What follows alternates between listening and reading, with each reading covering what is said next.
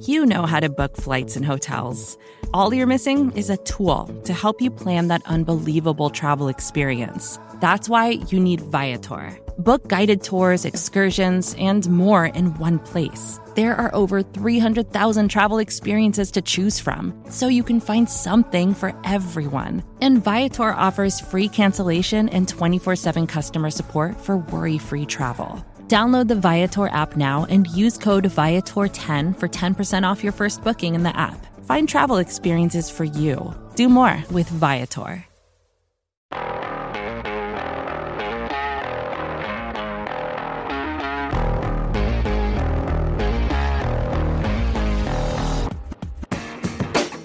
Welcome in to the Arrowhead Pride Rapid Reaction Show. I'm Steven Serda of Arrowhead Pride, of course.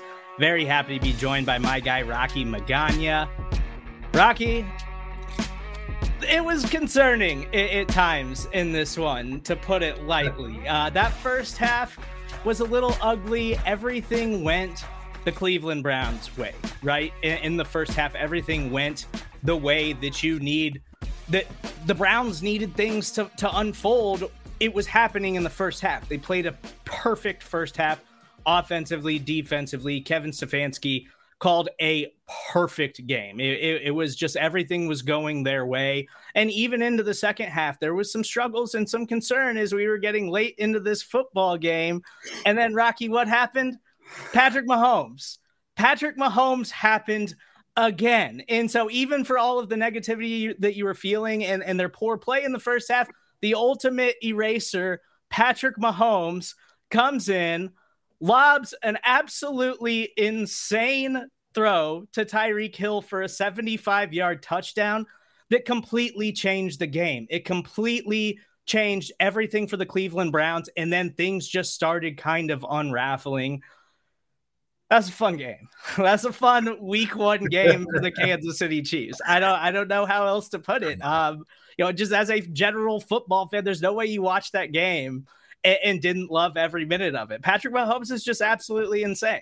like what else is there to say about that dude at this point? I mean, they didn't make it easy on you, right? Like your blood pressure was never low during that entire game. But you're right. It's the way they call him the Great Eraser. Is that when you got a heavyweight champ like Patrick Mahomes at quarterback, he's never going to stop swinging. And the Chiefs are always going to go down swinging. And if they connect on a couple of shots, then you're on the floor before you know it. And it's an entirely different game. I mean, when you look at the defense, the first three quarters and the fourth quarter are a tale of two totally different tapes. It's like they didn't even show up until the fourth quarter. They were getting pushed off the ball nonstop in the first three quarters. And then, I mean, I think you really saw today that we missed Willie Gay. I mean, his athleticism on the field. Nick Bolton, I think, for being a rookie and for being asked to step into that role, I mean, he really did step up, and he had some nice plays, but he also had some rookie moments, right? And I think you just see that he is a great player, but the athleticism that Gay brings to the table is just a whole other level, right? And we don't have anybody else who can replace that. Yeah, and we are broadcasting live on Facebook, YouTube, and Twitter on all of our Arrowhead Pride channels. I see all your guys' comments rolling in. Keep them coming in. We'll address it at some point throughout the show. If you guys got some questions you're curious about and you want to hear our opinion, we'd be happy to answer those. We'll get to those at some point throughout the show. And yeah, I want to get to the defense here in a little bit, Rocky, but we got to ride this thing out for a few more minutes with the Chiefs fans before we start breaking down the things that nobody wants to talk about, the things that we should probably overlook because they won in impressive fashion late in the game because Patrick Mahomes is just the best football player on the planet. And Tyreek Hill was absolutely insane today. Travis Kelce was insane today. Like, their playmakers just showed up. The defense struggled, but Chris Jones had 2 sacks, and he was a force late in the game when Patrick Mahomes connected to Tyreek Hill for that 75-yard touchdown. Then the immediate following series, the Chiefs defense finally looked energized, finally looked like they were making a turn in the game. And I tweeted it out. It was the first time all game that I felt like their defense looked energized and they looked like, okay, we're coming out to end this thing and push this team off the football. And then Chris Jones immediately follows it up with the sack on the next series. it's just what you expect from this team at this point. Like, it's hard to say anything else because they do it over and over and over again. I likened that 75-yard touchdown pass from Mahomes to one that he had to Tyreek Hill a couple years ago. I believe it was in 2018 against the Baltimore Ravens, where they wound up forcing overtime because of that throw where Patrick Mahomes was running across the field and just heaved it across his body, but with precision accuracy that just completely defies physics. It just didn't make sense then, and it still didn't make sense today. Like, I know there's a lot of guys out there in the NFL with strong arms. There's a lot of guys who can make impressive throws, but Patrick Mahomes was insane in that moment, and it completely turned the game around. A game where the Browns, everything was falling into place. The Browns played a perfect game. The Browns showed up. And I was saying all week long that even if the Browns found a way to win this game, it doesn't matter as much for the Chiefs as it matters for the Cleveland Browns, because they're supposed to be a Super Bowl caliber team this year, right? They're supposed to be that second best team in the AFC. And a lot of people are picking them as a Super Bowl team. They're one of the most talented football teams in all of football right now. And it didn't matter today. It didn't matter, and they played a perfect game, so Cleveland should feel good about themselves with that performance. You hung with the two-time defending AFC champions, with the team that everybody assumes is the best team in this conference and arguably in the NFL. You hung with that, so Cleveland should feel good about that, but the Chiefs just did it again, man. Like, it's hard not to expect it. Like, even when things are going bad, you just always assume Patrick Mahomes is going to do something like this. It's a habit now. And it completely revamped and re-energized the entire team for the rest of the game, that one play. And that's why he's just so insane. Like, things cannot be going the Chiefs' way for 75% of the football game, and then Mahomes does something like that, and it turns everything around, and we just see it over and over and over again. It's just insane. It's hard to even explain or quantify in any reasonable fashion. Well, yeah, I think you saw that the Browns came out today. There's a difference between faith and expectation in your team, and the Browns came out today with a faith that they could beat the Chiefs. And the Chiefs came out today with an expectation that they were going to walk away with a victory. And that only comes from having success in the NFL, I feel like, right? And so I think that you saw the defense, they stepped up. Once your leader, Patrick Mahomes, everybody feeds off of Patrick Mahomes' energy, right? And throughout the entire game, you had that consistency from Patrick Mahomes where every single time that he was on the field, he was just throwing shots. Those arm angles that he was throwing passes from are just unreal, right? Like I feel like every single week he does something that amazes me even more, right? And I think at this point, you start to take him for granted a little bit, but we need to take a moment and just understand that we have the best quarterback on the face of the planet right now. And as long as we have him on our team, we're never out of a game because he's going to do something amazing. And then Chris Jones is going to see him do something amazing. He's going to look at Chris Jones and say, all right, now it's your turn. Get out there and do something. And Chris Jones is going to step up, or Tyreek Hill is going to step up. And when you have that veteran leadership that has that expectation to win and not that faith that they're going to win, right? And there's no moral victories in the NFL, but the Browns should walk out here with their head held high. They came in with a great game plan. They took a shot at the AFC champs. They did their best. And honestly, I don't want to see them again this year. I mean, they're a really good team. I don't want to see that Browns game again. Yeah, I mean, it'd be a fun game to watch. But I can think of a few other teams I'd rather see in the playoffs than the Browns again. I mean, to be honest. But, when you got Patrick Mahomes, you always have a leg up. Yeah, and Tyreek Hill is just insane. Like what a week one performance from Tyreek Hill. I think he had 96 yards in the first half. Obviously, the huge 75-yard touchdown. He was just absolutely lights out. And going against a talented Browns secondary, him and Travis Kelce are just on a completely different level. Like, that's why the Chiefs offense is just so good. And it's hard not to fall in love with what those guys do because they're incredible. Like, we're looking at, in my opinion, like 3 Hall of Fame caliber players playing their primes all at the same time for the Kansas City Chiefs, and they make it look easy. That's just why the Chiefs' talent Their top premier talent, those three guys, is just better than any other trio in the NFL. And I don't really know where the argument's at for another three players at the top of your roster who are better than Tyreek Hill, Travis Kelce, or Patrick Mahomes. Like, they're just absolutely insane. And for how special they were, we do have to talk about the rest of the offense, though. Mecole Hardman, kind of quiet, little absent in this game. Clyde was a little bit more involved. I love seeing Clyde involved in the passing game, but you still got some question marks about Clyde and what you expect from him moving forward this season. If you are expecting a huge jump in year 2 of his NFL career, which I am, I like Clyde Edwards-Helaire. I think he's a talented player with the revamped offensive line. Like, you expect the Chiefs running game to be better.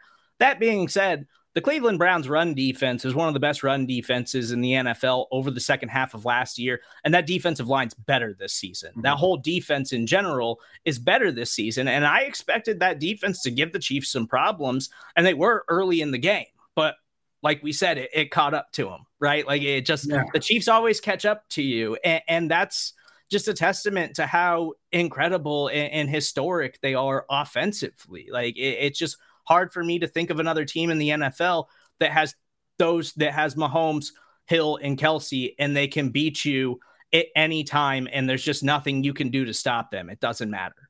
Yeah, I think that also, everybody knows that Tyreek Hill is the fastest player in the NFL, but that's not what makes him special. That's not what makes him Tyreek Hill. It's the little things he does. It's when a player jumps off sides that he knows to break it deep that some of the other wide receivers on this roster might not do. Mecole Hardman tried to cut one across the middle early in the game when they jumped off sides. If he just would have hit the seam and gone deep, Mahomes could have maybe hit him for 6. And it's a free play, right? Tyreek Hill knows to take those free plays. Travis Kelce and Tyreek Hill both, they know that if it's 3rd and 8, you just find the green grass, just find the hole in the zone, right? You don't have to be in the end zone. It's the route running. It's the little intangibles that make them at the top of the game and just put them on another upper echelon, and then, the front four for the Browns. Yeah, you give them credit. They came out and they had a game plan. And I think Mahomes did a good job in the first half of really, keeping them from pinning their ears back too much by drawing them off sides multiple times with a hard count. I think that the Browns thought, you know what, if we get drawn off sides, we're going after Mahomes regardless. We're pinning our ears back and we're going to try to put our hands on him and knock him down. And, to Mahomes' credit, he was able to take advantage of that. I think you saw that the Chiefs offense started finding more success. They had great success in the first half, but once they came out after halftime, they started mixing Clyde in a little bit more and running the ball a little bit more and getting a little bit more of a balanced offense. They were able to string together a couple long drives, which I think was crucial because it gave the defense a chance to catch their breath, right? We were able to get some points on a couple long drives, gave the defense a chance to catch their breath. It closed the gap, and then the defense was able to come out and actually make some plays, right? Because they weren't on their heels. Yeah, and so we got a ton to get to on the Arrowhead Pride Rapid Reaction Show. Keep the comments coming in. It's just, it's hard to explain how good they've been and how you just don't see teams that can continue to do this on the level that they continue to do it. But they do. And I was talking about this during the Thursday night game with the Dallas Cowboys and the Tampa Bay Buccaneers, where Dallas head coach Mike McCarthy decided to go for 2 field goals at opportune times in that game instead of going for touchdowns. And that's just not how you beat a guy like Tom Brady. That's not how you beat a guy like Patrick Mahomes. It's the same circumstance like Pete just mentioned. You just can't go for field goals against them. And to the Browns' credit, they absolutely did not do that. They did everything that they needed to do to step up and win this football game.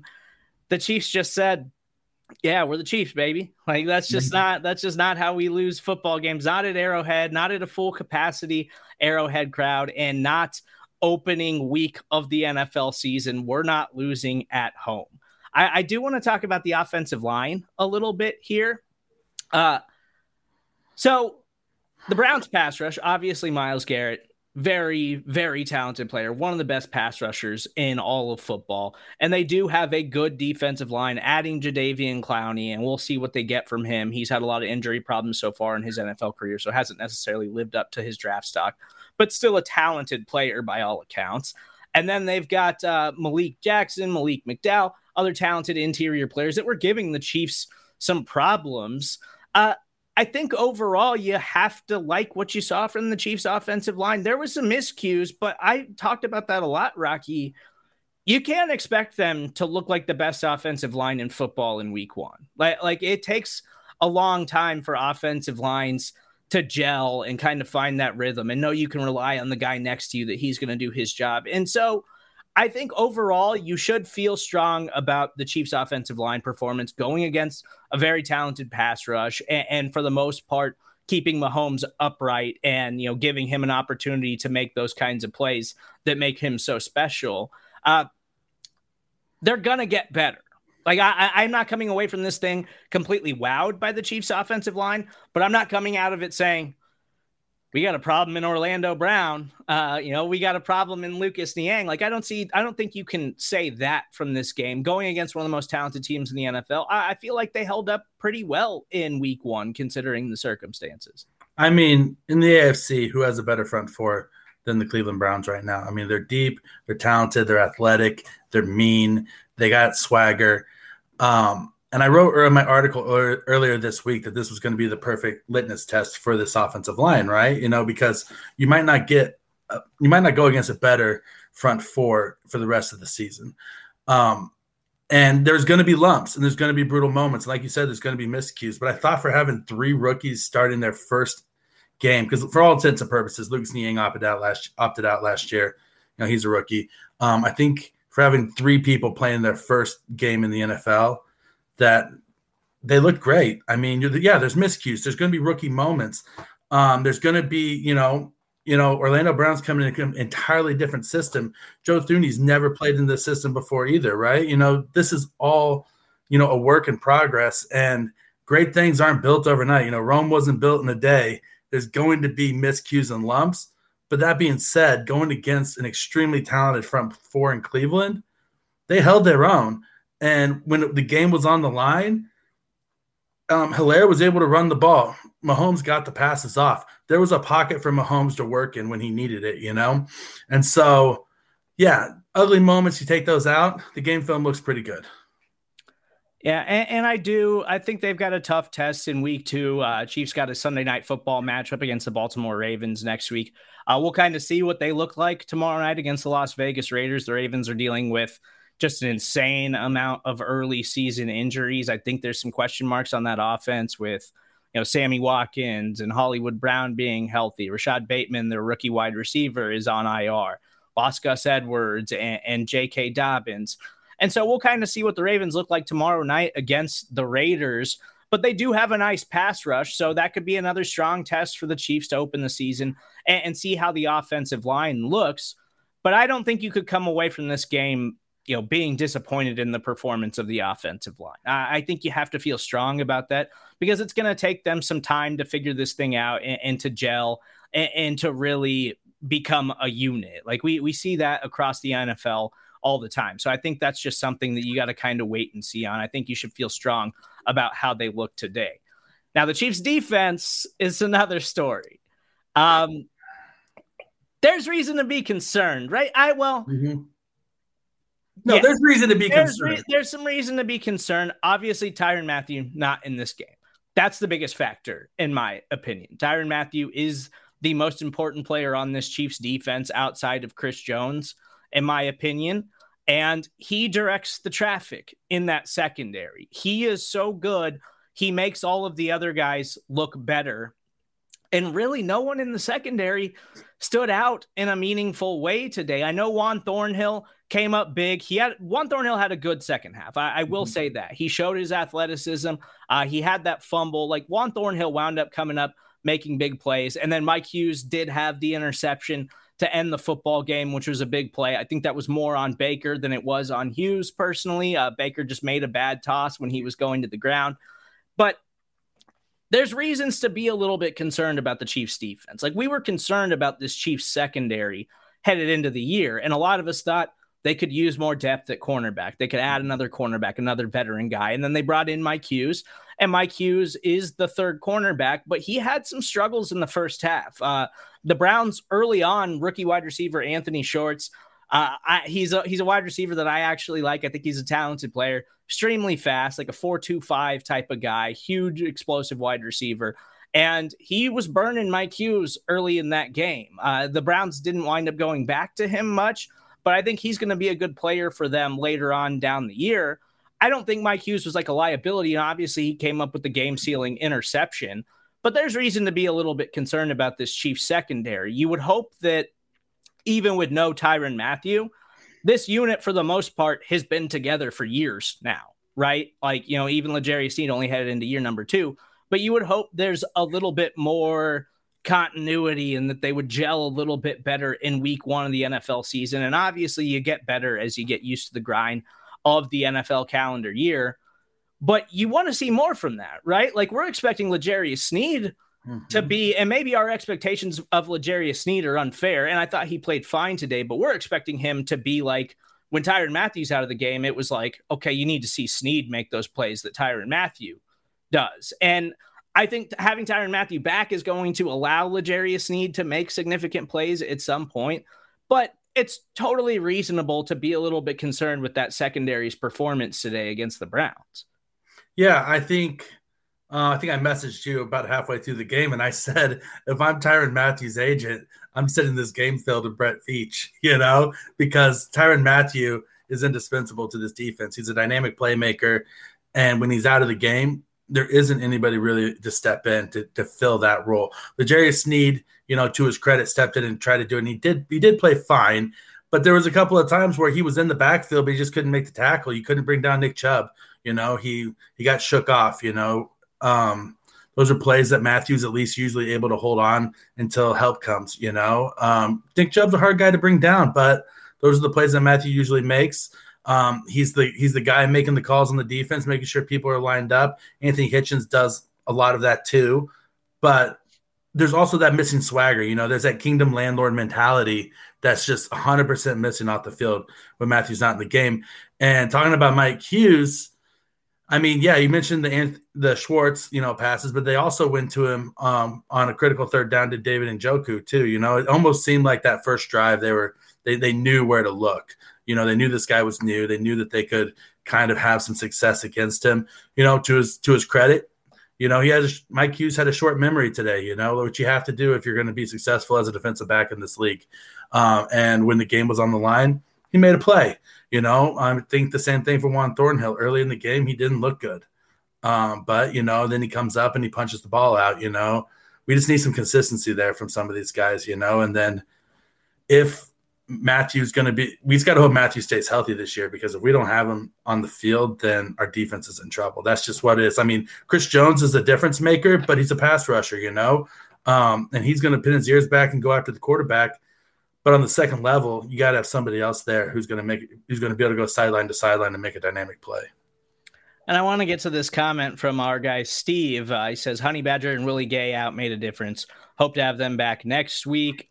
DeAndre Baker, I think DeAndre Baker was a healthy scratch, so I think they chose not to play him. And obviously Nick Bolton is a rookie. Willie Gay's on IR, so he's going to be out at least the first 3 weeks of the season. But I do want to mention Willie Gay there, because I know you mentioned him briefly, Rocky. Willie Gay can be a difference maker for this team, right? And Anthony Hitchens, we've kind of made light of Anthony Hitchens' best shape of his life. He's looking lean. He's looking fleet of foot this year. He's flying around in the preseason. And Anthony Hitchens is a very important player for this Chiefs defense. But all training camp, Willie Gay was a guy that they continued to talk about. Coaches continue to talk about, media continue to talk about him showing up and making plays over and over and over again. And that athleticism is something the Chiefs linebacker core has been missing for a long time. And I liked what I saw from Nick Bolton, especially early in the game, where he kept showing up and you kept seeing him make plays, but he's still a rookie and he's still figuring things out. Nick Bolton would not be in there right now, in my opinion, if it was not for the Willie Gay injury. I think Ben Neiman would still be a starting linebacker for this Chiefs team because Spags just doesn't really like starting rookies that much. He's made that clear over the past couple of years. And so you have to be excited about what you saw from Nick Bolton in a high round draft pick that the Chiefs invested in. But yeah, I don't think you can make judgments on this Chiefs defense until we see what they look like with Willie Gay in there. Obviously, they need Tyrann Mathieu back. Obviously, they need Frank Clark back. And I think Willie Gay can be a serious impact playmaker for them because they haven't had that kind of athleticism at that position since like prime Derek Johnson days. Yeah, no, 100%. They need that Derek Johnson, Donnie Edwards type of player out there on the field, I feel like, at the linebacker position. I mean, if you roll out a starting lineup of Ben Neiman, Nick Bolton, and Anthony Hitchens, those are some solid players. I mean, with Anthony Hitchens and Nick Bolton. Nick Bolton's a very solid player. He's just not the athlete that Willie Gay is. And if you roll those three out there as your starting linebackers, going into it that you're missing an aspect of athleticism. They're just not as fast as some players in the NFL. I mean, they're smart. They're good tacklers. They can diagnose the play. They're gap sound. They're everything else you want in a football player. But when you think of those football players, you don't think outstanding athlete. I mean, it's just as simple as it can be. But Willie Gay, on the other hand, he's still coming along and he's learning things. But man, he pops on film, And so not having him on the field, I think you can have Ben Neiman and Nick Bolton on the field. You can have Hitchens and Ben Neiman. You can have Bolton and Hitchens. As long as you have Gay on the field, you're fine because you need that aspect of athleticism. Yeah, and the Chiefs have been missing that for a long time. Another guy that I want to discuss and kind of get your take on him is Jarran Reed. So he was a guy we've talked about a lot, that Jarran Reed is going to be a significant impact player in the run game for the Chiefs. He's going to clog up the middle and really allow Chris Jones to bump outside and be that kind of pass rusher that we want him to be. Pete Sweeney has said that Chris Jones is going to set the sack record, and he got 2 today to, get off on a good foot in his route to try to break that record. I just didn't feel like I heard Jarran Reed's name called much in this game, and they need him to be an impact player for them up front, in my opinion. And so I'm a little bit concerned about that because I know Jarran Reed's not exactly like a superstar caliber player, and I think he's a really good NFL player. He's had some really good years in the league. I was just kind of expecting more, I guess, in his debut performance with the Chiefs because of Chris Jones and because of the other guys that I had faith in along that defensive line. Mike Dana getting thrust into a starting role because Frank Clark isn't the best situation for him to be in. But Jarran Reed is a starter on this defense. And so you expect him to make plays. And, when his name is called, you expect to hear it in a regular season NFL game. And I just did not hear that much from Jarran Reed. No, and I think that, yes, to your point, you didn't hear a lot from Jarran Reed today. And in the second half, I felt like he disappeared a little bit. I think early in the game, he was getting some penetration, but there was no outside containment by the edge, and the runs were getting bounced outside. I think that the linebackers weren't coming in and filling in the gaps. And so you would have Jarran Reed sometimes getting penetration in the pocket, but then he gets, he's pushing the running back, bouncing them outside a little bit to the tackle, and there's just nobody there because, the defensive end has gotten pushed off the ball and sealed off, and then the run goes for 7 yards. So that looks like Jarran Reed, didn't show up. But then at the same time, when they went up the middle, he wasn't there. So I feel like it wasn't a horrible outing by Jarran Reed, but it wasn't as good as we were expecting or from what we've seen in the preseason, So I think that there's definitely a room for him to step up and improve, but I don't think that it was. I can think of other players on the defense who had worse days than Jarran Reed. Yeah, and I guess maybe it's an overestimation of what we saw from them in the preseason. And obviously you shouldn't read too much into what's going on in the preseason, as was apparent today. But their defensive line looks dominant in the preseason. So it was hard not to get kind of caught up in that. And obviously they came up with big plays down the stretch. Baker Mayfield's game-sealing interception was because the pocket was collapsing around him and Baker tried to make a play that Baker just shouldn't try to make. And that led to Mike Hughes grabbing that game-sealing interception. I don't know, it's just week 1. We've got a long season ahead of us, 17 regular season games. There's no reason to jump to conclusions about this defense, especially when we know they aren't anywhere near 100%.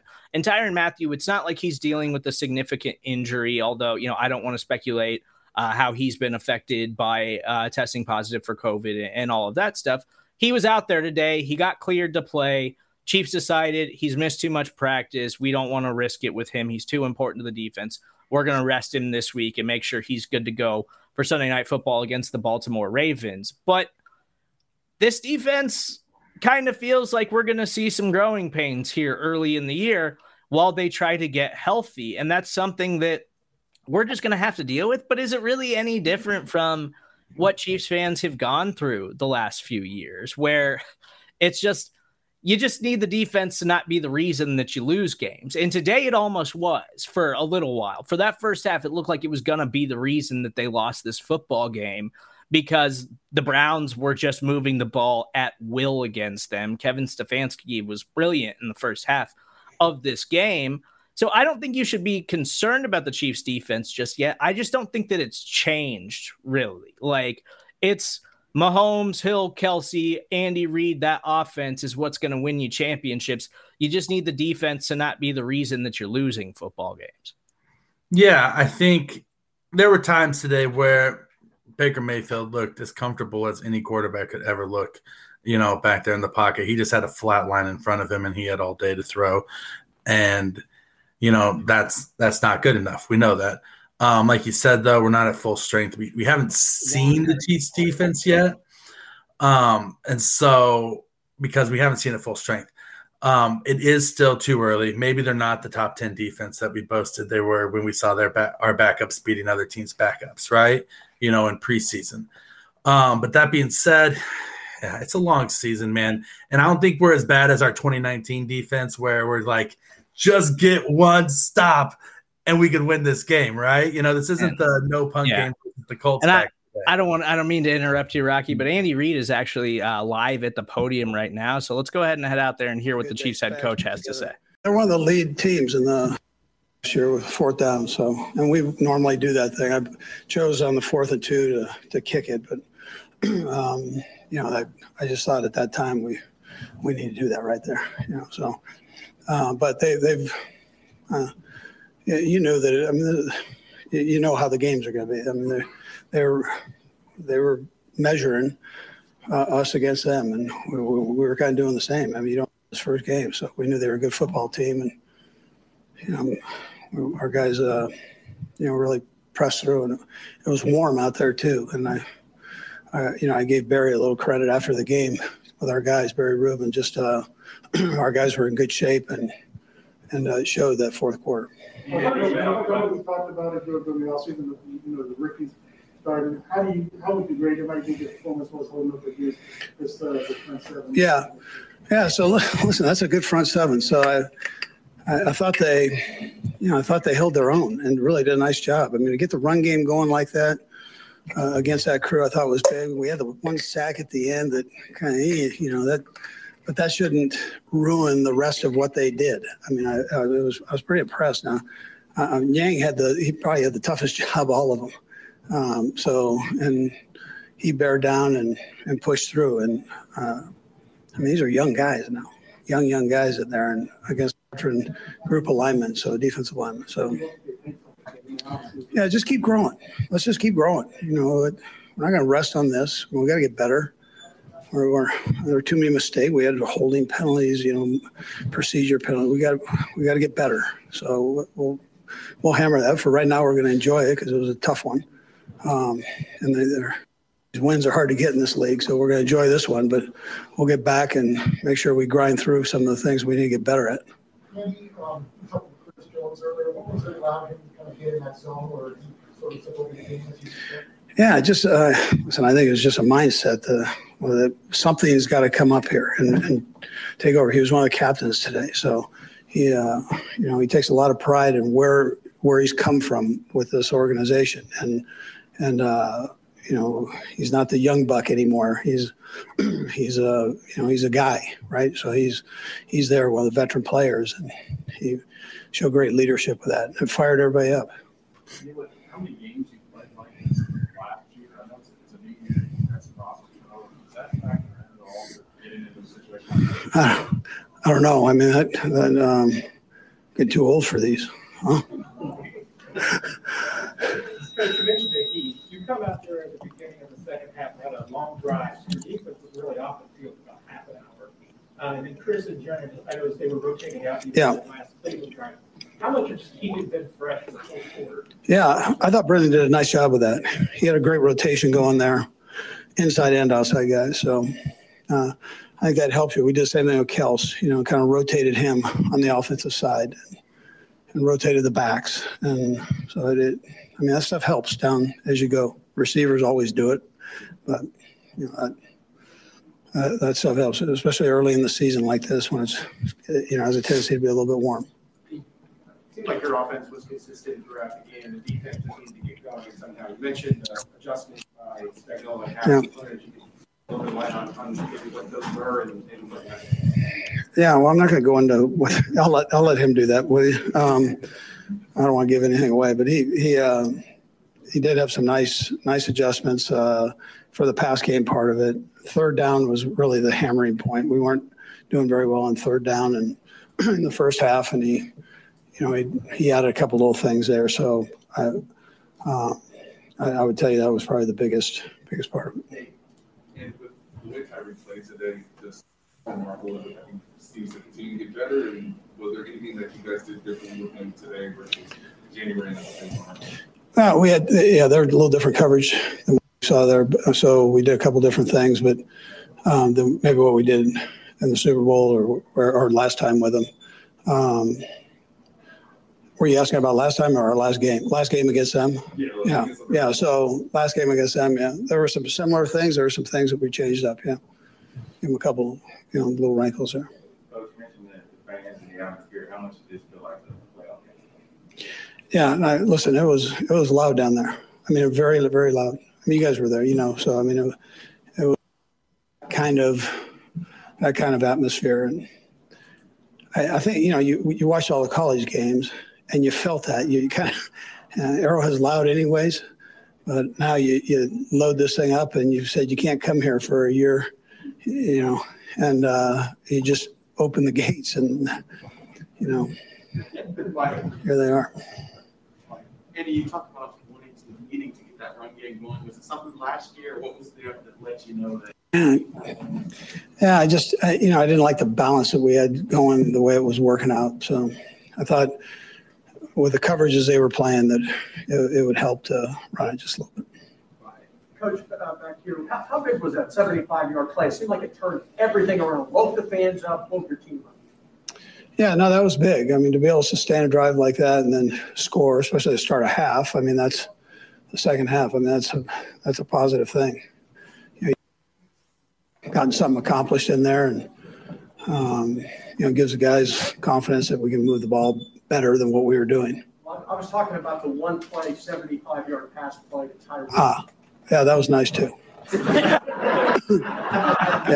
that was nice. Andy, obviously you've had a lot of great teams and great players before you have Patrick, but I just wonder, I think it's 10 times now that he's brought you back from two score deficits, and just how much different is it to know you always have that, even when it looks a little dire? Yeah, well, you love his attitude because he always feels like, we're in it, and he does such a great job with the guys around him. He's a great communicator. I mean, you guys know this when you talk to him. So, but a great communicator during tough times on the sideline. So we can sit there and we can talk, and I can kind of feel where his mind's going with things, and that helps. That's important, especially in a game like this. Does it put you at ease in a different way? I don't know, it puts me at ease, but I enjoy that part of it. Yeah, I think that's a real positive trait that he has. Andy, you mentioned the crowd a couple times now, but I'm also wondering, the way that you guys are able to score like the 75 yards with Tyreek, just these big plays, I just wonder if that, I don't know, it can sort of amplify those big moments and turn a little bit quicker than it might have sort of plotted. Yeah, you kind of felt that. You felt it with the defensive stand. You felt it with the Tyreek's touchdown there. I mean, what a great job he did getting open on that, just coming back to the ball and Pat running full speed to make that throw back across there. I mean, something. And how many times have we seen that? It's pretty spectacular. But having the fans part of that is great. And here at GEHA Stadium, Arrowhead. All right, make sure you put that in there so I don't get in trouble. Listen, I mean that's it doesn't take much to get everybody fired up, and those kind of things sure help. Maybe what happened between Greg Lewis and their safety there? Yeah, so the fellow that was involved with it came over and he was on the chest of our player. And that's what happened, right? So he was trying to get him off, and he didn't want to get off, and so he kind of lifted him just a little bit, and then he got hit back, or he got hit, and but he was there to help get that fella who was leaning on our guy. That's why there was a penalty, right? So the officials fixed it, which I thought was important. And, you don't do that on our sideline. You don't do that to our guys. I mean, bottom line. That was Chiefs head coach Andy Reid speaking with the media after the Chiefs' big win over the Cleveland Browns in week 1 of the NFL season. I'm Steven Serda, joined by my guy Rocky Magana on the Arrowhead Pride Rapid Reaction Show. Obviously, Chiefs pick up a huge win week 1 of the NFL season against the team, in my opinion, that's the second best team in the AFC in the Cleveland Browns. And I did correctly predict, by the way, that the Pittsburgh Steelers would beat the Buffalo Bills earlier today. The Bills did not look very good in that football game, but fantastic game today for the Kansas City Chiefs. Highs and lows, ups and downs, but it's hard to not feel good after the way the Chiefs came back and won that football game. It just impressive showing by Patrick Mahomes, by the best football player on the planet, right, Rocky? Like that's kind of just what the Browns played a perfect game until Patrick Mahomes said, all right, I'm done with this. I don't want to play this game anymore. We gotta end this thing. Yeah, I mean, Mahomes threw for 337, 3 TDs, and then rushed another one in. He does what he wants at will, with opposing defenses. If he's under duress, he finds a way to, change his arm angle and make the completion. Tyreek went off for 197, on 11 receptions. I mean, that's a monster day for Tyreek Hill, and he was there every single time Mahomes needed him. Interesting in Andy Reid's presser. I don't think I've ever seen him so fired up as talking about that incident on the sideline there between Harrison Jr. and Lewis. He seemed like he was happy that the officials made it right, but at the same time, you could tell that he was pretty fired up about it. Yeah, and Andy Reid, I guess we didn't mention that yet. It was such an eventful game. I almost forgot there was a player ejected in the first quarter of the game for shoving Greg Lewis. It was an incident on the sideline between Brown safety Ronnie Harrison and Chiefs coach Greg Lewis. It appeared that Harrison was kind of standing on Clyde Edwards-Helaire. He tried to get him off. Harrison immediately pushed back on Greg Lewis. There was a lot of blowback on Twitter over that, obviously. I don't think that, you shouldn't touch a player on the football field when you're a coach on the sideline, but at the same time, you can't push a coach. Like, you just can't. I'm totally fine with the ejection. Like, I think it was totally warranted, and I don't think there was any reason to dispute it or argue about it. No, I mean, you're an NFL athlete, and you're a big human being, and with that comes certain responsibilities and 2 things you can't do as an NFL player. And this is you can't ever put your hands on a referee, and you can't put your hands on a coach, especially an opposing team's coach. I mean, those 2 things right there are going to get you nailed without a doubt, no matter what. If it was another Chiefs player, it may have been a little bit different. But under no circumstances can you go to the opposing team sideline and put your hands on one of their coaches. I mean, it should go without saying. It obviously didn't. It happened, and obviously the refs came back and they made the right call, and they made the right decision, and it all got taken care of. Yeah, and I do want to mention before we get out of here, because I know it's very important to Chiefs fans, Patrick Mahomes is still undefeated in the month of September. Mm-hmm. He's still yet to throw an interception, which is, I think, even more remarkable than having never lost a game in your career in the month of September. That's absolutely insane. Final thoughts before we get out of here, Rocky, on the Chiefs' big win, overall performance, and how you're going to feel about them headed into next week on Sunday Night Football against the Baltimore Ravens. I think, it's a brutal start to the season, but it wasn't the first half that we wanted, but we really pulled it out in the end. And the Chiefs start hot every single year, it seems like, thanks to Patrick Mahomes being amazing in September, and never losing in September. It was a little bit closer than a lot of us would like it to be. But, that made for a great game, and it made for a really good watching experience. There's some things they got to clean up on defense, but we got to get healthy on defense too. I think if Matthew can go next week, it's a totally different look. But that remains to be seen, kind of where he's at. The pass rush has to be better. The coverage has to be better. There has to be more pass breakups. There was a lot of good coverage where Baker Mayfield made a great throw and Jarvis Landry came down with it. Jarvis Landry's an amazing wide receiver. He's great. But at the same time, you got to break up more of those.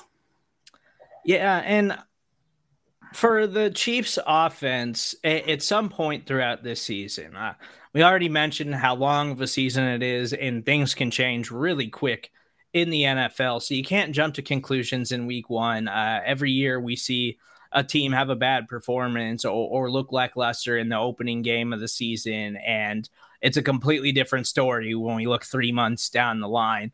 Obviously, the Chiefs are one of the best teams in the NFL, but I still really want to see a consistent pass catcher step up outside of Travis Kelce, outside of Tyreek Hill.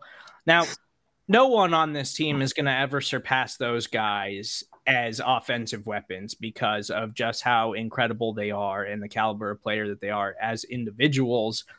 But you need another guy. Like Sammy Watkins was never going to give you 1,000 yards or anything like that. But you just need a guy who can make a big catch for you when you need him to, who can, give you a consistent 500 to 600 yards as a third passing option. And I don't feel like they have that right now. McCole Hardman is a talented player, and I love his explosiveness and all of that.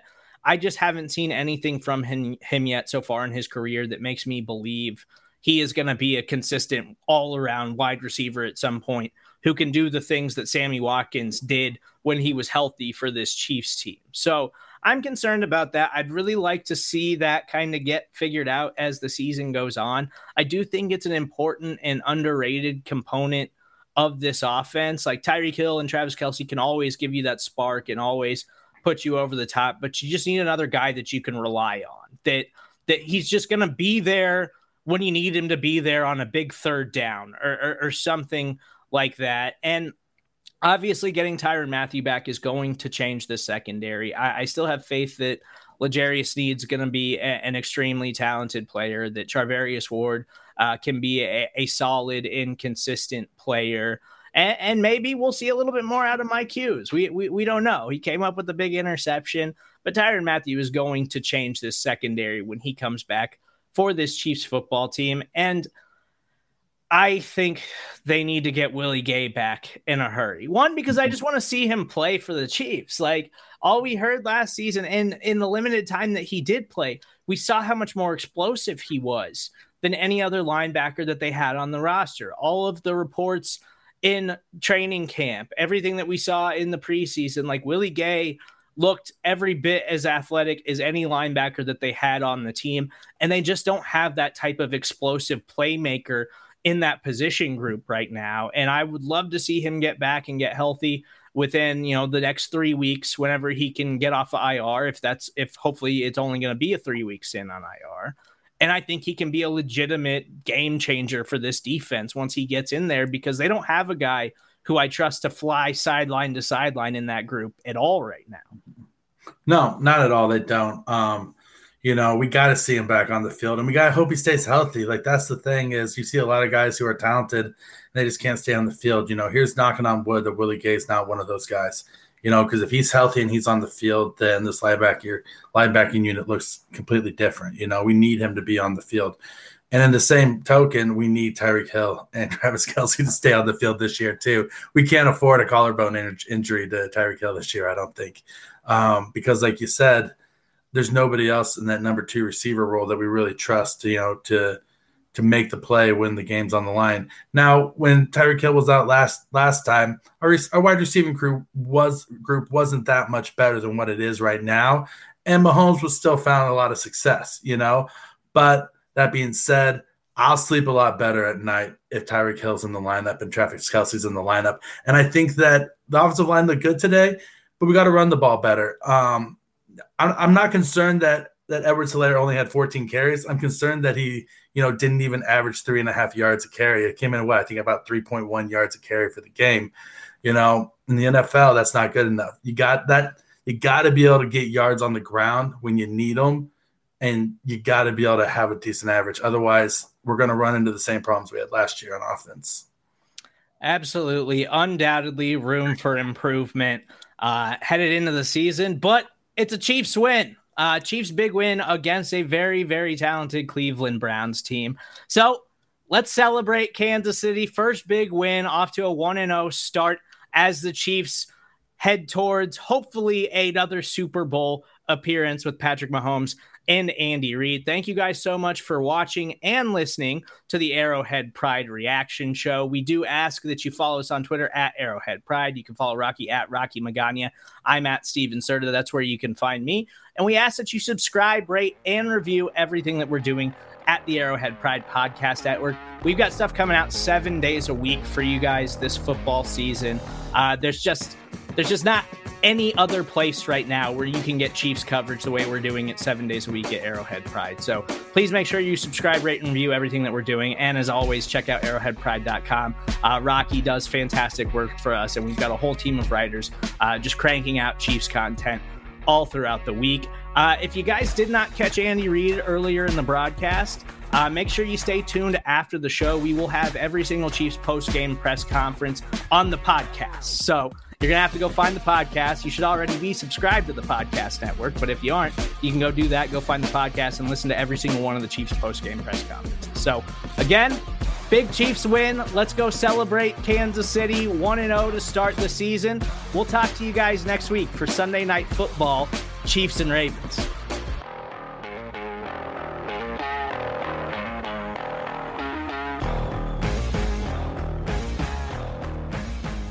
Thank you guys so much for listening to the Arrowhead Pride Rapid Reaction Show. As I promised, we have all of the Chiefs post-game press conferences coming up. We do have to take a quick timeout, so hang with us for 60 seconds, and then when we get back, you'll hear from Chiefs quarterback Patrick Mahomes, wide receiver Tyreek Hill, as well as defensive end Chris Jones and cornerback Mike Hughes. Hey, this is Scott Galloway, author, professor, entrepreneur, and most importantly, host of the Prop G podcast. We got a special series running on right now called The Future of Work, where I answer all your questions on, surprise, the future of work. Questions including, what are we missing when we work remotely? Or how do we handle work-life balance when a major opportunity comes knocking? From the provocative to the technical, we're offering insights you won't want to miss. So tune in to The Future of Work, a Prop G Pod special sponsored by Canva. You can find it on the Prop G Pod wherever you get your podcasts. Another day is here, and you're ready for it. What to wear? Check. Breakfast, lunch, and dinner? Check. Planning for what's next and how to save for it? That's where Bank of America can help. For your financial to-dos, Bank of America has experts ready to help get you closer to your goals. Get started at one of our local financial centers or 24/7 in our mobile banking app. Find a location near you at bankofamerica.com/talktous. What would you like the power to do? Mobile banking requires downloading the app and is only available for select devices. Message and data rates may apply. Bank of America N.A., member FDIC. I don't know if you've seen this meme going around. That coach for today. It's funny you said that. I literally just saw that. And sometimes it'd be like that is what I have to say. I mean, sometimes you just got to throw it up He's a little dude, but he goes and catches it, and he's pretty fast. So usually good things happen. Is that like he's always going to adjust to the ball better, deep ball like that, than the DB is? Yeah, I think it's that he's really good at adjusting to the ball. I mean, he's world class. If not his speed, that's probably the best thing that he does is adjusting when the ball's in the air. And then I think it's kind of that thing where if he gets past you, it's kind of like you're trying to get there with everything you have. So the DB was running as hard as he could because if I threw a good ball, he probably would have thrown it over the top, and he was able to adjust and make a play. Patrick, it's easy to talk about momentum, but literally you all were needing something in the second half to bring you all back. You hit that 75-yard touchdown pass to Tyreek, and the next you know the defense, based off of that and the crowd reaction, get a 4-and-out play. How big is that, for you all to be able to come back almost at any time to be able to pull something out of your bag? Yeah, I mean, it's huge. I think we just have a lot of belief in this team. We've been in those situations before, and we think that we can win no matter what the situation is. And then getting that play to Tyreek kind of got the crowd back into it. And when you're at Arrowhead and that crowd's rolling, it gets the defense going, and it kind of translates to the offense. And so I'm just glad that we found a way to win against a really good football team. Yeah, speaking of that, you talk about the good team. There are some philosophies who see Cleveland going to the Super Bowl. That being the case, what kind of statement do you think that this makes on that? Yeah, I mean, it's week one. I mean, obviously that's a really good football team. We had to battle and find a way to get a win. But a lot of things happen during the season. I think week one is important because you want to win a game against a team that you think that has a chance to be in the playoffs and you think you do. So this could matter at the end of the season. But at the end of the day, it takes a week-by-week, day-by-day mentality to get there in the end. At what point during the play with Tyreek, when you're being in the pocket, are you already saying, I'm going to throw this ball to someone just right? Yeah, they put a little bit different coverage. They had been playing to our empty kind of package there. They threw a little wrinkle, and they covered up Kels pretty good. And I looked at McCole, and he was getting covered pretty good, and I kind of started scrambling.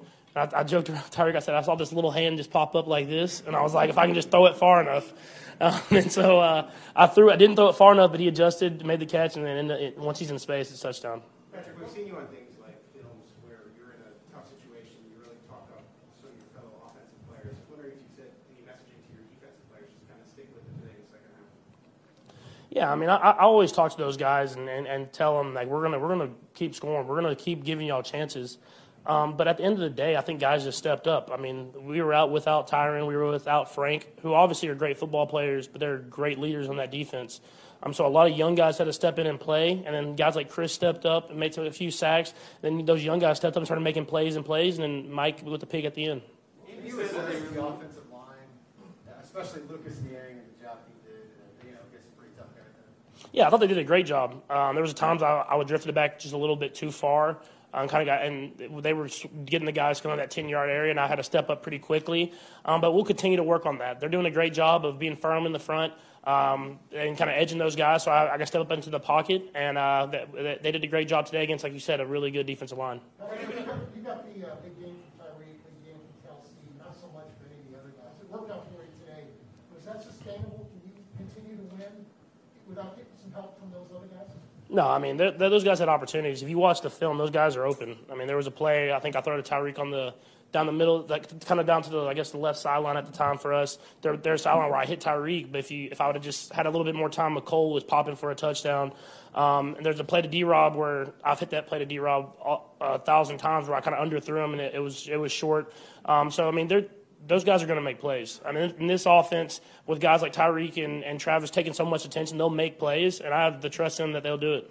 Patrick, on your touchdown run, it looked like Trey Smith had a pancake block on the defensive tackle leading down. What was your reaction? That kind of opened the lane for you. What was your reaction when you saw that block? Yeah, I kind of went through the reads. They covered it really well, the play that we ran, and so it wasn't supposed to be held that long. So those guys were kind of coming off the ball really fast, and they made some great blocks. And so I was able to kind of make that one guy miss, and then I was running, and the whole time looking for someone to throw to or slide, and then it just seems like I kind of found a way to get in the end zone. So it was it gave me false confidence, I said, because I tried to cut it back again and got popped by two dudes. So I'll try to stay away from that. Patrick, Andy Reid said he's kind of getting a little old for this one, these close games, especially with week one and how close this was. Does it kind of feel like one of those playoff type games against a team that was coming in for a lot of revenge, if you will? And how are you able to keep everybody poised on the sideline? Yeah, I think it's like kind of what I said. It's the belief that we have in each other. We believe as an offense, defense is going to get a stop when it comes to it, and the defense believes that we're going to go down there and find a way to score. And so I think that belief in each other and going out there and battling against a good football team. And I think what made it feel like a playoff game was the crowd. I mean, it was insane. It was one of the best crowds I've seen since I've been here, and I think that was a momentum swing that we kind of got in our favor.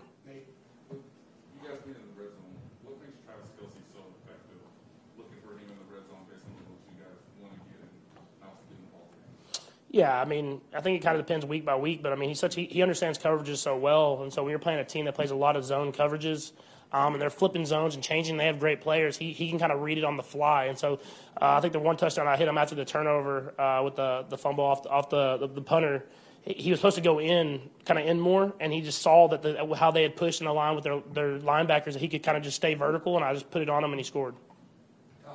Patrick, I think you were right next to him, but the play over on the sideline where kind of Coach Lewis got a little chubby there. What was your view of that, and just kind of what that kind of meant about the stakes on this game? Everyone was kind of fired up. You said that was G. Lou? I didn't even know it was G. Lou. I was there was a big scrum, so I didn't get to see it all. But I mean, I think it's just we fight for each other. I mean, we battle for each other. It's a brotherhood. And I don't think we liked how the guy got up on top of Clyde. And I don't think he was really trying to do anything but get him off Clyde if it was him. But it escalated, got settled down, and we were able to go out and move on and find a way to get points. Last one, Mike. Andy said because of your attitude and communication that he always feels like you guys are never out of it. Tyreek said, because you never. What fuels your belief that you guys are never out of it? Yeah, I think it's just it's kind of you've been through these situations before with these guys. I mean, we obviously have new O-linemen and new players. But we have the core guys that have found ways to win. If it was the playoff game against the Texans, if it was the Super Bowl, or if it was last year when we kind of came back and won all those games, we found ways to win games at the end of the day. And I saw you had that belief in each other, which makes you believe that you can find a way to win in any single game. All right, thank you. Thanks, Patrick. What did you see on that play when Mahomes just kind of chucked it up to you, just kind of made yourself available and got the touchdown? Was that just Patrick Mahomes being Patrick Mahomes? Yeah, it's just Patrick Mahomes being Patrick Mahomes. What's crazy is I was in the locker room, and he said, I didn't even see you. I just seen your little hand stick up. I'm like, bro, come on, bro. Come on, man. But I was able to make a play, for the team, when they needed me the most. So here it is. It seems like you started this season off on the right foot, especially in the preseason. We saw the training games as well. Is there something in the offseason that you put in specifically to get off on the right foot? I don't know, man. I just got a lot of pride in just being the best. I feel like each and every year I come out here and I prove myself, and every time I get on Twitter, people doubting me because of how fast I am, So, and plus, I also want to retire I just want to retire my mom, So, that is what drives me to just come out here and work hard and just be the best, My mom, my family, just everything in general. When they're defending you at this point, try to have more than one person Right. on you too. What's going through your mind when you catch the ball, you look to your left, and there's just that much open space? I don't know, man. When I catch the ball in open space, I'm just try to score. I need to get out of that, because I'm trying to reverse field. I'm trying to go left, right. I'm trying to do everything, instead of just getting upfield, and just taking the yard. So, I mean, it's all about getting better, So I feel like when we watch this tape with EB, he gonna chew me another because there was a lot of plays I could have had so many more yards, So it's all good. Tyreek on that play on the touchdown, when Pat threw the ball, I think Cleveland had safety there. Which one? On the touchdown. There was a bunch of them though. Which one? Your touchdown. Oh, okay. You were the one who adjusted, and he never really adjusted. Do you feel like you're always going to have the advantage? You're always going to adjust better to a ball like that than the DB is? Yeah, man. John Johnson, he's a heck of a ball player. You know what? So, I mean, I guess he was thinking that Pat was going to launch the ball by 80 yards. And like you said, I was able to adjust the ball. So that's really hard for any DB. I don't care who you is. If you're running full speed and I stop and catch the ball, it's going to be hard for any DB. Tyreek, when you have those big plays out of 75 yards, and you had a few of those last year, what's the feeling going through your body? That you can explain to fans how you feel. When you make a big play like that, you get to the end zone. Obviously, you kind of slow down and instead of back flipping or anything, just walk to the end zone. But what's the feeling and what's the rush like going through you when you run a big play? Man, I'm fired up, man. I'm feeling good, especially in all that field right there. I really wanted to throw it a peace sign and do a backflip, but I was like, I do not want to get fined, so I was just But, yeah, I'm feeling good at that point. You know, after I caught that pass, I'm like, yeah, I'm finna go do something crazy. But then I felt my legs like, don't even do no backflip. I would have landed on my neck, too. Crazy.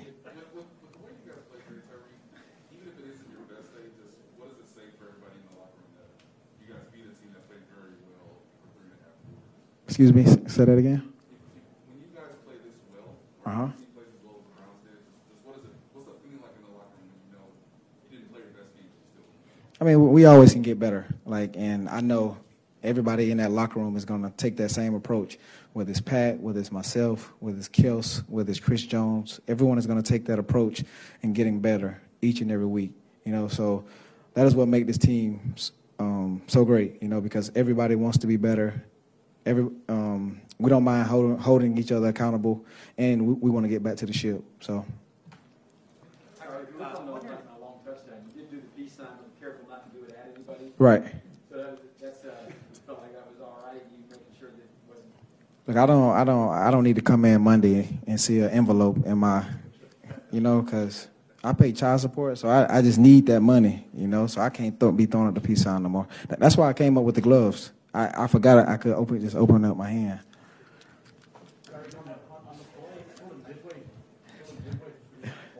Uh-huh.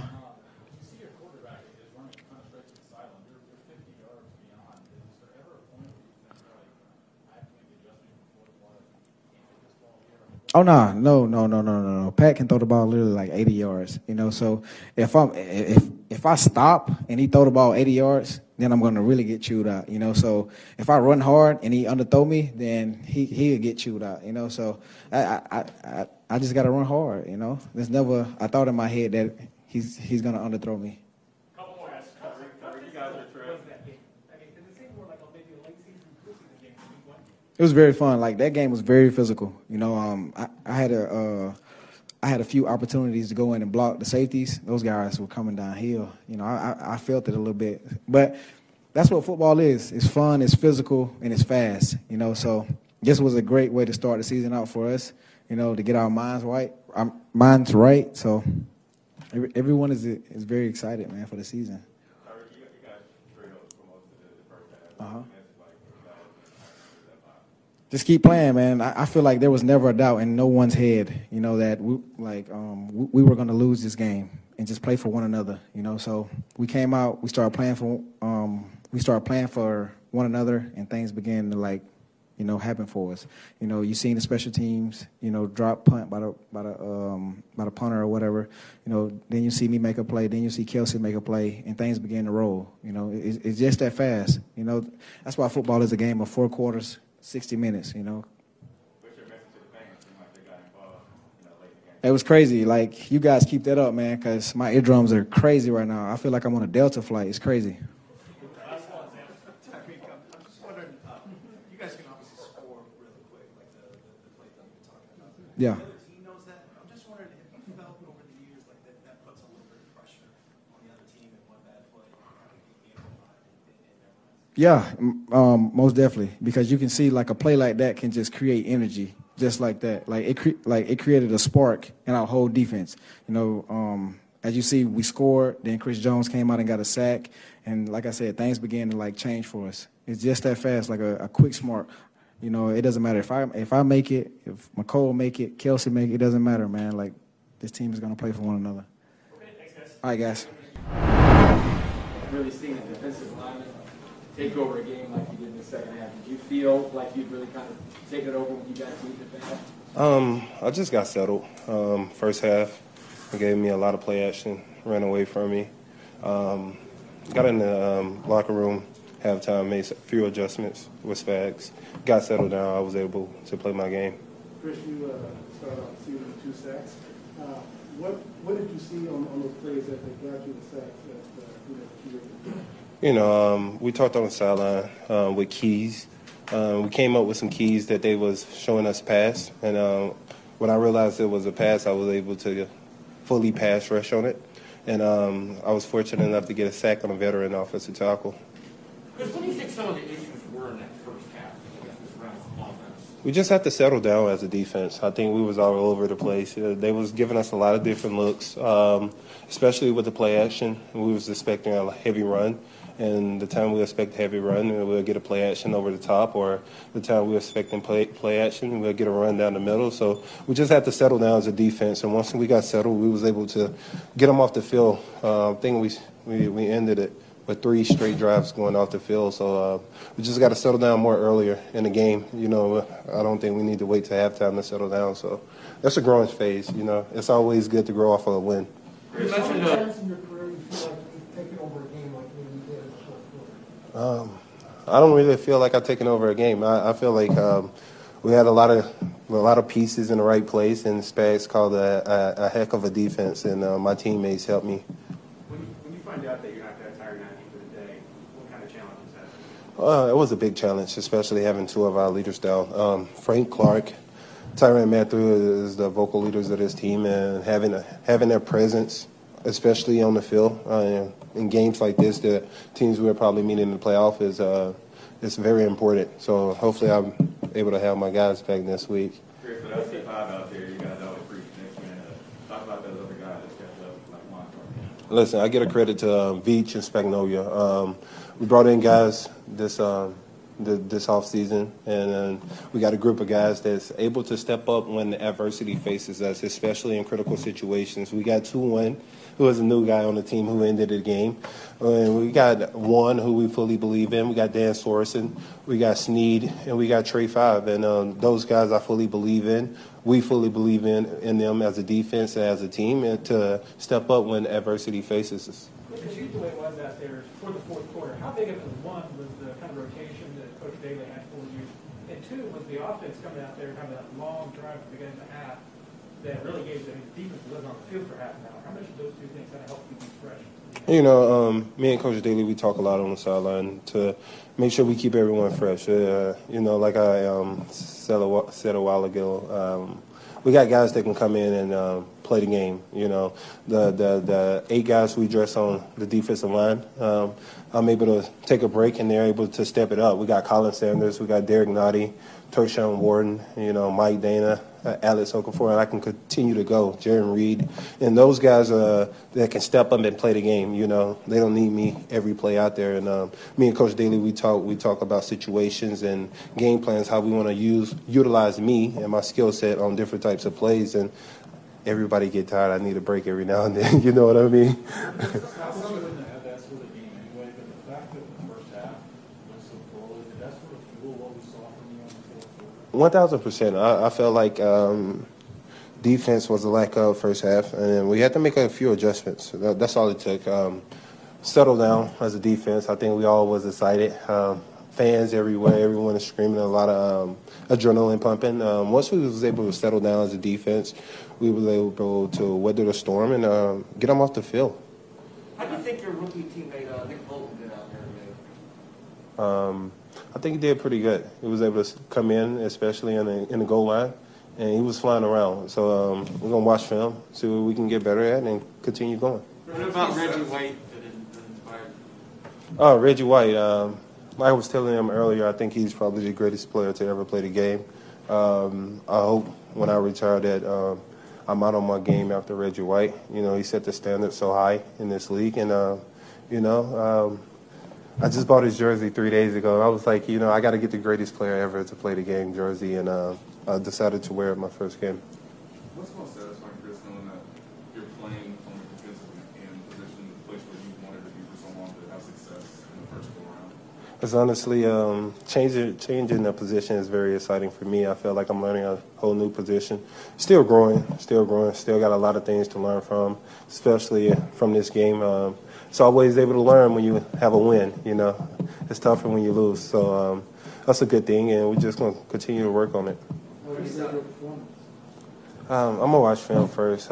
You know, it's never as good as you think. It's never as bad as you think, but it's always something you can build off of. Chris, did you sense an emotional shift from the Browns during the fourth quarter when things started to kind of roll your way? Well, once we was able to settle down and get after him and had a few plays to go our way and stop the run and force them to pass the ball, we was able to create some havoc. So we just got to continue to build off of that, you know, especially early in the game.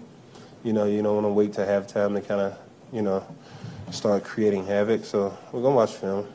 Let's see where we're at. I'm sure you guys are a little dejected after, you get the fumble, they get the field goal, one-score game, and you give up the touchdown. But that 75-yard touchdown from Mahomes to Tyreek, I mean, you come out and follow it up with a sack. Is that the key moment in the game for the defense when you get that sack? I'll say there was a lot of different key moments. You know, the turnover is always huge. You know, the sack at the beginning of the drive kind of took the Browns out of the game plan they wanted to go with. You know, and the interception at the end, you know. So it's a lot of key moments. It's a lot of building moments also, you know. When you make plays like that, it helps the defense around you, able to settle the corners down, let them know that the front four is getting after them, make Baker kind of release it faster than you want to. And it's a plus for the defense. Okay, thanks, Chris. Thank you, guys. Great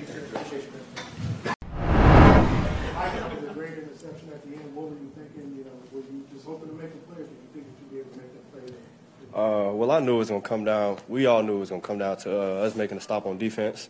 You know, I got to give all the credit to the other 10 guys who did their job. Flushed him out of the pocket. He made a bad decision, and we just capitalized off of it. So, you know, it's not all about me. Obviously, I made a great catch, great play, but I always got to give credit to those other guys as well, especially offense for, you know, keeping us in the game. They kept scoring, and all we needed was a couple stops to get right back in it. So, you know, offense helped our momentum, and you know, when that opportunity presented itself, I made a play. So. How big was that 75-yard touchdown pass that Patrick threw to Tyreek that kind of fed you off to get that 4-and-out on the Browns? Right, like I said, that was huge, man. It was a big momentum shift, and you know, late in the game, we needed that, especially on the defensive side. You know, we obviously got a lot of corrections to make. It wasn't a perfect game, but it took all three phases: offense, defense, special teams, and you know, we're just blessed to you know, come out on top, man. It's week one. It's hard to get you know, wins in the NFL, and you just got to take it week by week and appreciate, you know, the opportunity, and you know, we see the opportunity. Mike, how satisfying was this in the prism of the idea, like, this is a team that went out and wanted you? Wait, one more time? I'm sorry. How exciting was making that play for you in the prism of, this is a team that went out and traded for you, and satisfying and being able to deliver that for them in such a big spot? I mean, honestly, bro, I'm past that. I'm here. I'm a part of, you know, Chiefs Kingdom now, so that's all I'm focused on. But it felt good to, you know, get out here in front of our home crowd and be able to make a play in front of everybody to, you know, show everybody what I can do, you know, on the field. And it felt great, man. It felt great. Mike, what didn't work in the first half defensively, and then what do you think worked so well for you guys late in that fourth quarter? You know, when we watch film tomorrow, we'll know every you know, all those details. And you know, obviously we need to stop the run better, a little bit better, and the pass as well. But you know, we'll go and make those corrections tomorrow, and you know, we'll keep this thing rolling, bro. Along the same lines, how much do you think not having Tyron on the back end of coverage to help you communication contributed to some of those issues? Well, you know, we always have this mindset of, you know, one man down, next man up. So, you know, obviously we missed them a lot out there. But, you know, a lot of guys stepped up, came in and did their jobs. And, you know, the most important thing is that we got the win, man. That's all that matters. He had a mic in there and had a headphones set on the sideline. Was he coaching you guys at all, or was he leaving that to the coaches? I think he was leaving it to the coach. Well, he was giving us pointers whenever we came off the field, but I think he was doing that to stay on point with the coaches and, you know, the guys that weren't on the field, giving them the calls so they'll get mental reps while they're on the sideline. So. These are obviously two of the better teams in the AFC, but did you feel like this was maybe more physical than a typical week one game? Because it seemed like it was more like a playoff type game. Oh, definitely a very physical game. You know, they got two great backs. Got to tip your hats off to those guys. They played a good game. Baker Mayfield had a good game. And like I said, those two running backs that they have are pretty tough. And, you know, they like to feed them the ball. So we knew that coming into this game. And, you know, like I said, tomorrow we'll go in and fix the you know, mistakes that we made, and we'll keep this thing rolling. Hey, on the, you guys had just given up the touchdown to Kareem Hunt, and the 75-yard touchdown play happens. So on the next drive, how much of that is just you guys operating on adrenaline? You've been on the field a lot at that point. And how critical was Chris Jones' sack there to kind of set the tempo, the tone for that drive? Chris is a great player. Everybody knows what he can do. But, you know, as a unit, you we got to have a short-term memory. That's how we approach the game. We know things are going to happen. We know they're going to make plays. They get paid too, So we always just got to have a short-term memory, come back, and be ready to play the next play. So. Okay, guys, thanks, Mike. Support for this show comes from Wix Studio. Designers and devs, you might be able to do your thing better on Wix Studio, a web platform with everything you need to deliver bespoke sites hyper-efficiently. Design teams get a ton of smart features that can take the grind out of web creation without it costing per pixel control. Dev teams, you get a zero setup, developer-first environment combined with an AI code assistant and your preferred IDE for rapid deployment. Search Wix Studio today to explore the full range of features. The Current podcast is back with an exciting new season featuring marketing executives from the world's most influential brands. Tune in to hear what's driving conversation in the fast-moving world of digital advertising with unique insights from brands as diverse as Hilton, Instacart, Moderna, Major League Soccer, and more. And in this presidential election season, The Current explores what a national political advertiser, like the National Republican Senatorial Committee, and a major CPG brand like Hershey can learn from each other. Listen in and subscribe to The Current at thecurrent.com or wherever you get your podcasts.